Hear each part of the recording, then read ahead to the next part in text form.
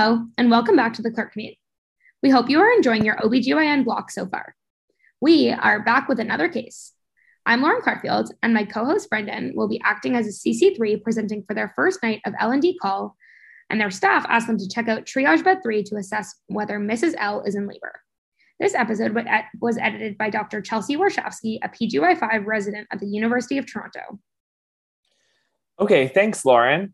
I'm going to start my triage history the same way almost every time by getting mom's OB one-liner. This means I'm going to ask her age, gestational age, and her GTPALS. Yeah, great start. But last episode, we were talking about GP. What are all those extra letters? Am I missing something? So pretty much the G is the same, gravidity. The T is term, as in how many pregnancies were delivered to term, at least 37 weeks. The P stands for preterm, so the number of pregnancies delivered between 20 and 37 weeks.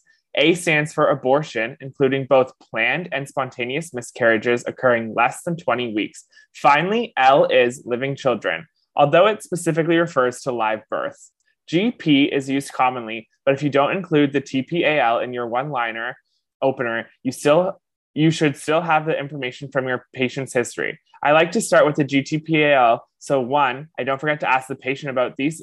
And 2, your resident or doctor will want to know these right away if you think the patient could be in labor. Oh, right. So GTPAL is more of a detailed version of the G and P. It's good to be familiar with both notations because you'll probably hear or be asked about both on rotation. Okay, before I give you Mrs. L's one-liner, can you go over why these pieces of history might be important specifically for someone presenting in query labor? It's important to ask about age because moms at the extremes of age, i.e. younger than 18 or older than 40, have different risk factors that might be important to know. Also, her gestational age is going to be key if she is actually presenting in labor because this will tell us whether this is a term labor or a preterm labor, and we can manage accordingly. You can ask whether her gestational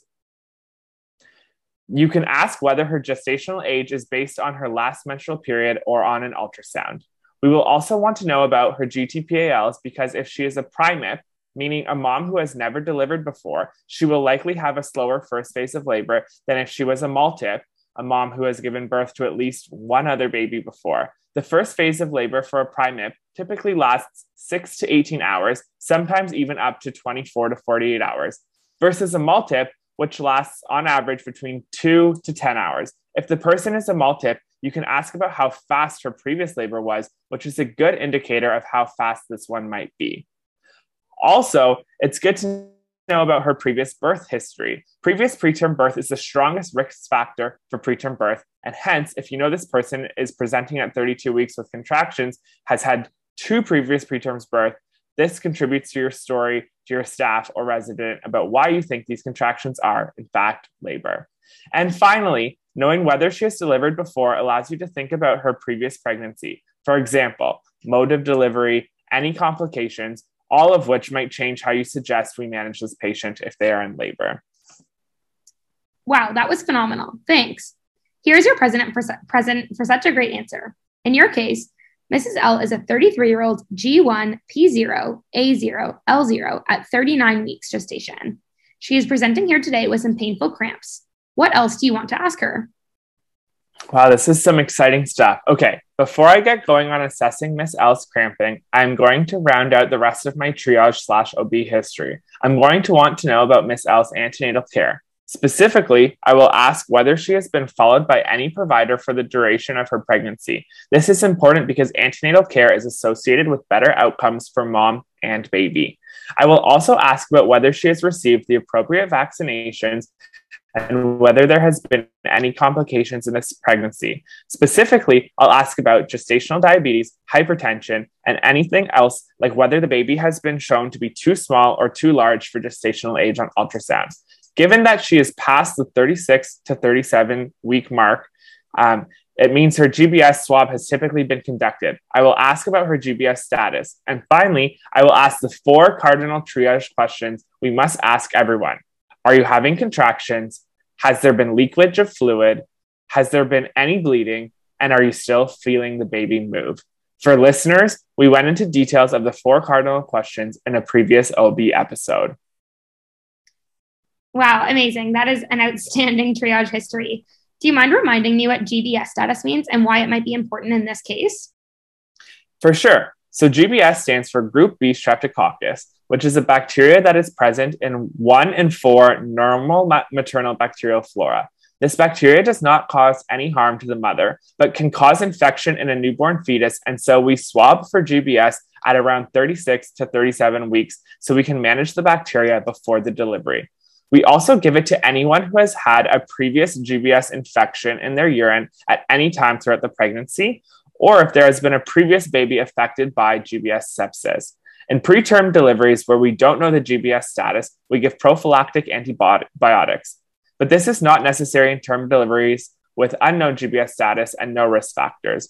Risk factors in these cases include things like previous GBS infection, fever during labor, and a prolonged time since the water was broke, which is more than 18 hours. Importantly, we want patients to ideally get 2 doses of antibiotics in before the delivery, and the doses are given every 4 hours, starting more than 4 hours before birth. So if someone is GBS positive and their water is broken, or you anticipate a fast labor, we admit them to get them started on antibiotics right away.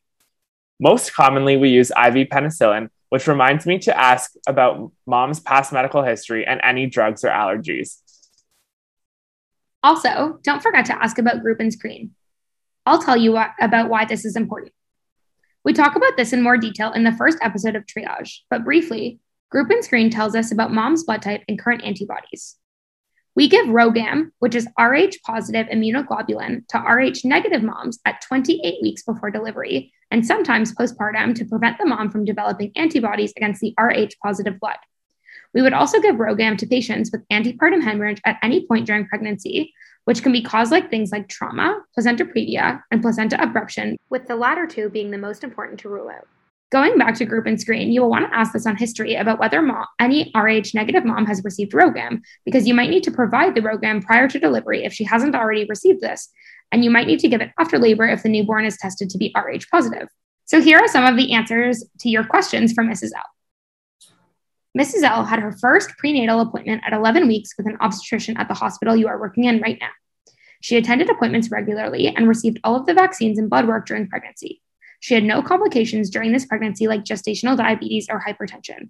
She has had no drug allergies or significant past medical history. A few weeks ago, she remembers having received the vaginal swab and says it was positive. You look on her record on the computer, which says the same. She also reports that she is Rh negative, but got her RhoGAM at 28 weeks. Her answers to the 4 cardinal questions are: she is definitely having cramping, but she is not having any leakage of fluids, and she is not having any vaginal bleeding, and her baby is moving normally. As you are talking to her, she is super uncomfortable, and she's in pain. She's asking if she can have an epidural. What are your next steps or questions to ask? Okay, thanks for all that information, Lauren. In terms of her pain, an epidural is typically reserved until labor is well established. Contractions are regular, and the patient expresses high discomfort.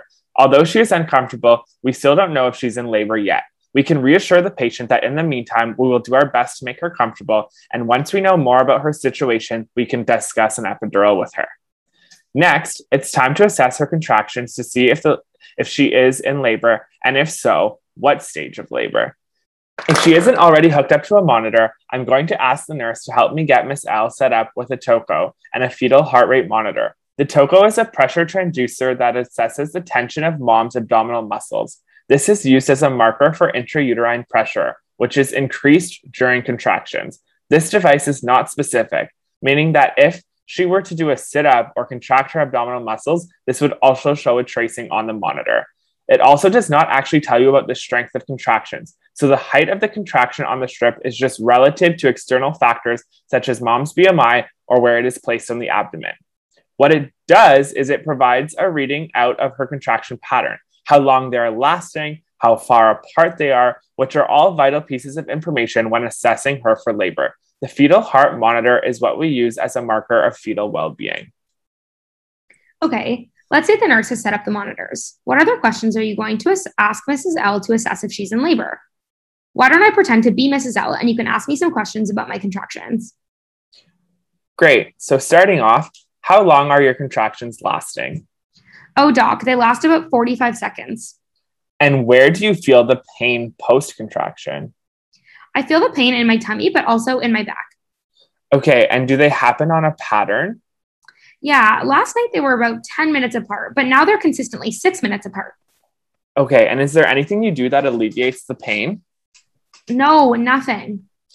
Thanks. Given Miss L's answers, I think the patient is in the early stages of the first phase of labor, although we need to do a cervical exam to confirm this suspicion. That is correct. But do you mind walking me through why you asked each of those questions and also how you decided that the person is in real labor? Sure. I asked these questions to help differentiate between real and false labor. Braxton Hicks contractions are normal before delivery, but do not cause cervical changes or effacement. If someone presents with Braxton Hicks contractions, they are not in labor, and barring any other reasons to be admitted, you can safely send this patient home. I asked those questions because real contractions and Braxton Hicks contractions are different in terms of their regularity, their frequency, duration, and location and alleviation of pain. I thought that Miss L was in labor because real contractions occur at regular intervals, they increase in frequency closer to delivery, they are painful in the abdomen and back, they last about 45 to 60 seconds, and cannot be alleviated. In contrast, false contractions, or Braxton Hicks contractions, have an irregular pattern, do not increase in frequency, have variable durations, are uncomfortable but typically not painful, and typically localized to the lower abdomen. And they're typically alleviated with things like rest, hydration, and Tylenol. You could also look at the patient's TOCO to assess the same information about their current ongoing contractions. Awesome work. Why did you say that the patient was in the latent phase of the first stage of labor versus the active phase? I think that the patient is in the early stages of labor based on the frequency and duration of her contractions. These contractions are occurring at long intervals apart, so she is likely in early labor. As delivery approaches, the contractions generally become more intense, occur closer together, and last longer. It's important to realize that the contraction pattern is just one piece of the puzzle, and we can't be 100% sure about her stage without a cervical exam. Okay, so I think that concludes our history taking. Is this an appropriate time for a physical exam? Yes. As a medical student, I wouldn't conduct this exam alone. However, an important part of the definition of labor is whether there is change in the cervix. For this, we would use a vaginal exam. Changes mean cervical dilation, i.e., how open the cervix is opening, normally presented in centimeters, and cervical effacement, i.e., how thin the cervix is. A regular cervix is about 4 centimeters long, but to deliver, it has to become paper thin. Also, we would want to know the cervical consistency, whether it's hard or soft, as well as the position of the cervix. As someone gets closer to labor, their cervix moves more forward. You can also use an abdominal exam to assess the fetal position, which can tell us the fetal presenting part and the strengths of the contractions.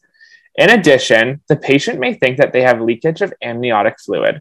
If they think they may have a ruptured membrane, I would do a speculum exam before the vaginal exam to look for pooling of fluid in the vagina, or to take a sample of fluid to look at under the microscope for a pattern called ferning, which could mean that her water has indeed broke.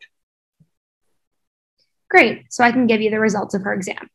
Mrs. L had a long cervix, about 30% effaced. It was hard, posterior, and it is 1 centimeter dilated.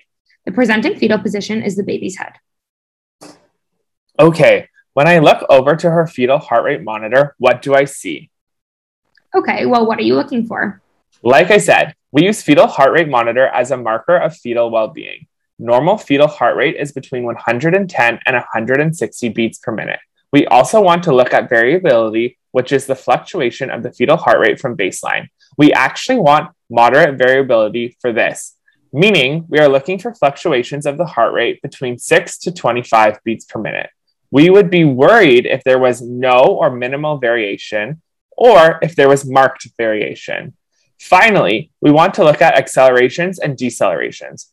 Accelerations are good. After 32 weeks, an acceleration is defined as an increase in 15 beats per minute for 15 seconds and a return to baseline in less than 2 minutes. Decelerations, on the other hand, can be normal, or they can be dangerous. These are when the fetal heart rate drops below baseline, and will be discussed in more detail in another episode. So Mrs. L's fetal heart rate monitor shows a fetal heart rate of 120 with moderate variability and some accelerations. There were no decelerations. Okay, are there any other questions that you might want to ask mom before you talk to your staff about your plan? Yes, I am strongly considering making a plan to send mom home and to return when she is in the active phase of labor, but I want to make sure this is safe. I'm going to ask how far mom lives from the hospital because if she lives, for example, 2 hours away, having her drive home and back might not be a feasible option. I will also make sure someone can drive her to and from the hospital. I would consider things like the time of night, the weather outside, and other factors that might make getting home and back to the hospital unsafe. Wow, great thinking. Mrs. L has nothing to be concerned about in terms of sending her home, and she lives 15 minutes from the hospital with a partner who can drive her both ways. Okay, so let's pretend that I am your staff. Please present this patient to me and your plan. Okay.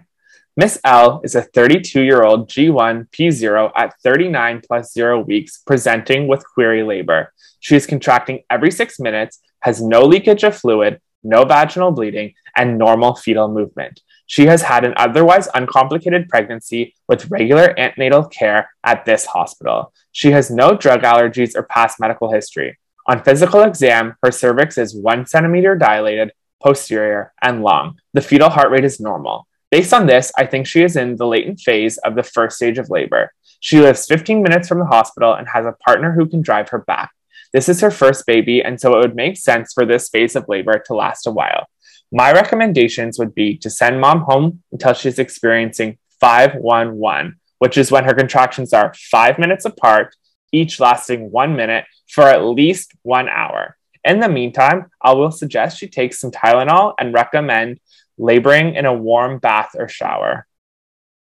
Brendan, what an awesome presentation. I completely agree with your assessment of labor, but I want to see how her GBS status influences your decision. Of course. So because this patient has unruptured membranes, she would only be admitted if there are other signs of active labor, which she does not have, or if there are other concerns like heavy bleeding or preeclampsia, which she also does not have. If she was ruptured, because of her GBS status, she would be admitted right away. GBS negative patients with ruptured membranes and no other concerns can be sent home to return 12 hours since the rupture or sooner if she is contracting along the 5-1-1 rule, or if she notices decreased fetal movements, green fluid, heavy bleeding, fever, or has any other concerns. Right. And in other situations, when we are not quite sure how close mom is to getting to the active phase of labor, or if they are really hesitant to go home, we may ask mom to stay and walk around the floor and be reassessed in 3 to 4 hours. We usually do this when mom is at least 2 to 3 centimeters dilated and contracting more regularly than in Mrs. L's case. This can sometimes precipitate the labor and will help us monitor her change in dilation over time. Wow, what a great presentation and case. We hope to see everyone back for our next episode. And remember, if you haven't already, follow us on Twitter at the Clerk Commute. Bye-bye for now, Lauren and Brendan.